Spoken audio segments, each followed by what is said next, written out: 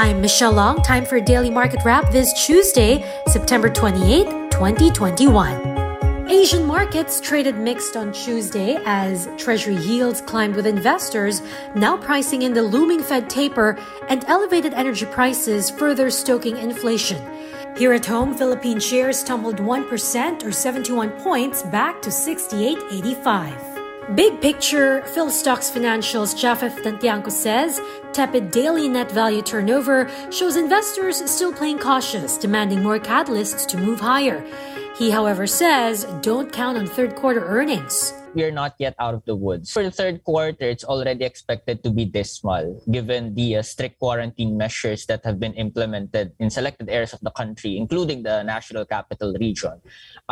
We may still see higher corporate figures and economic figures for the third quarter, but this is just going to be low base effects.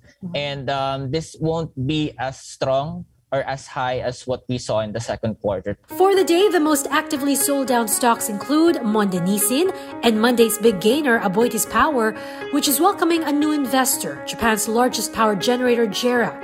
ICTSI, AC Energy, and PLDT also pulling back as investors took profit off the table.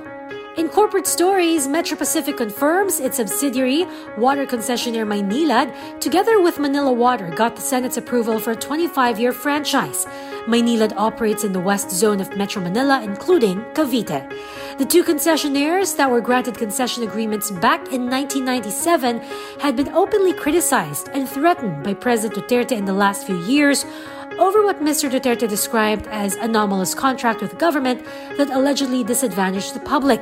In other news, Dito CME changes its foreign ownership restrictions from no limit to 40%, now that it's become the ultimate parent company of Dito Telecommunity, a telecommunications service provider bound by the 60-40 rule. Dito CME had conducted a share swap transaction with Udena Corporation that helped it raise its authorized capital stock from 2.8 billion to 40 billion pesos.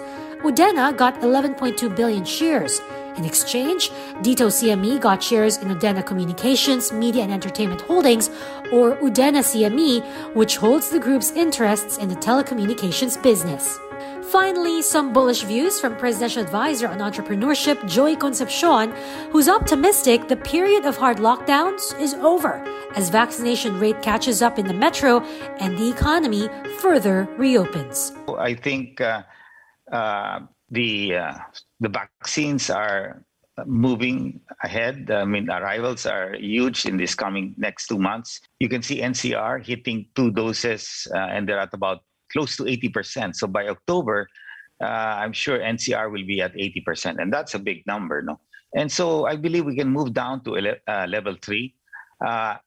If they follow my suggestion on only doing it for the vaccinated, that 30% capacity at level 3, to my mind, can move up to 50% for fully vaccinated customers in most of these establishments. No? And hopefully, as we hit close to November, December, those levels, the infection levels, the positivity rate will continue to go down, the R0 as well. So then we can look at level 2. This in turn would support economic activity and corporate earnings of the listed companies, estimated by PhilStocks Financial to come in at 35 to 45% for the full year 2021.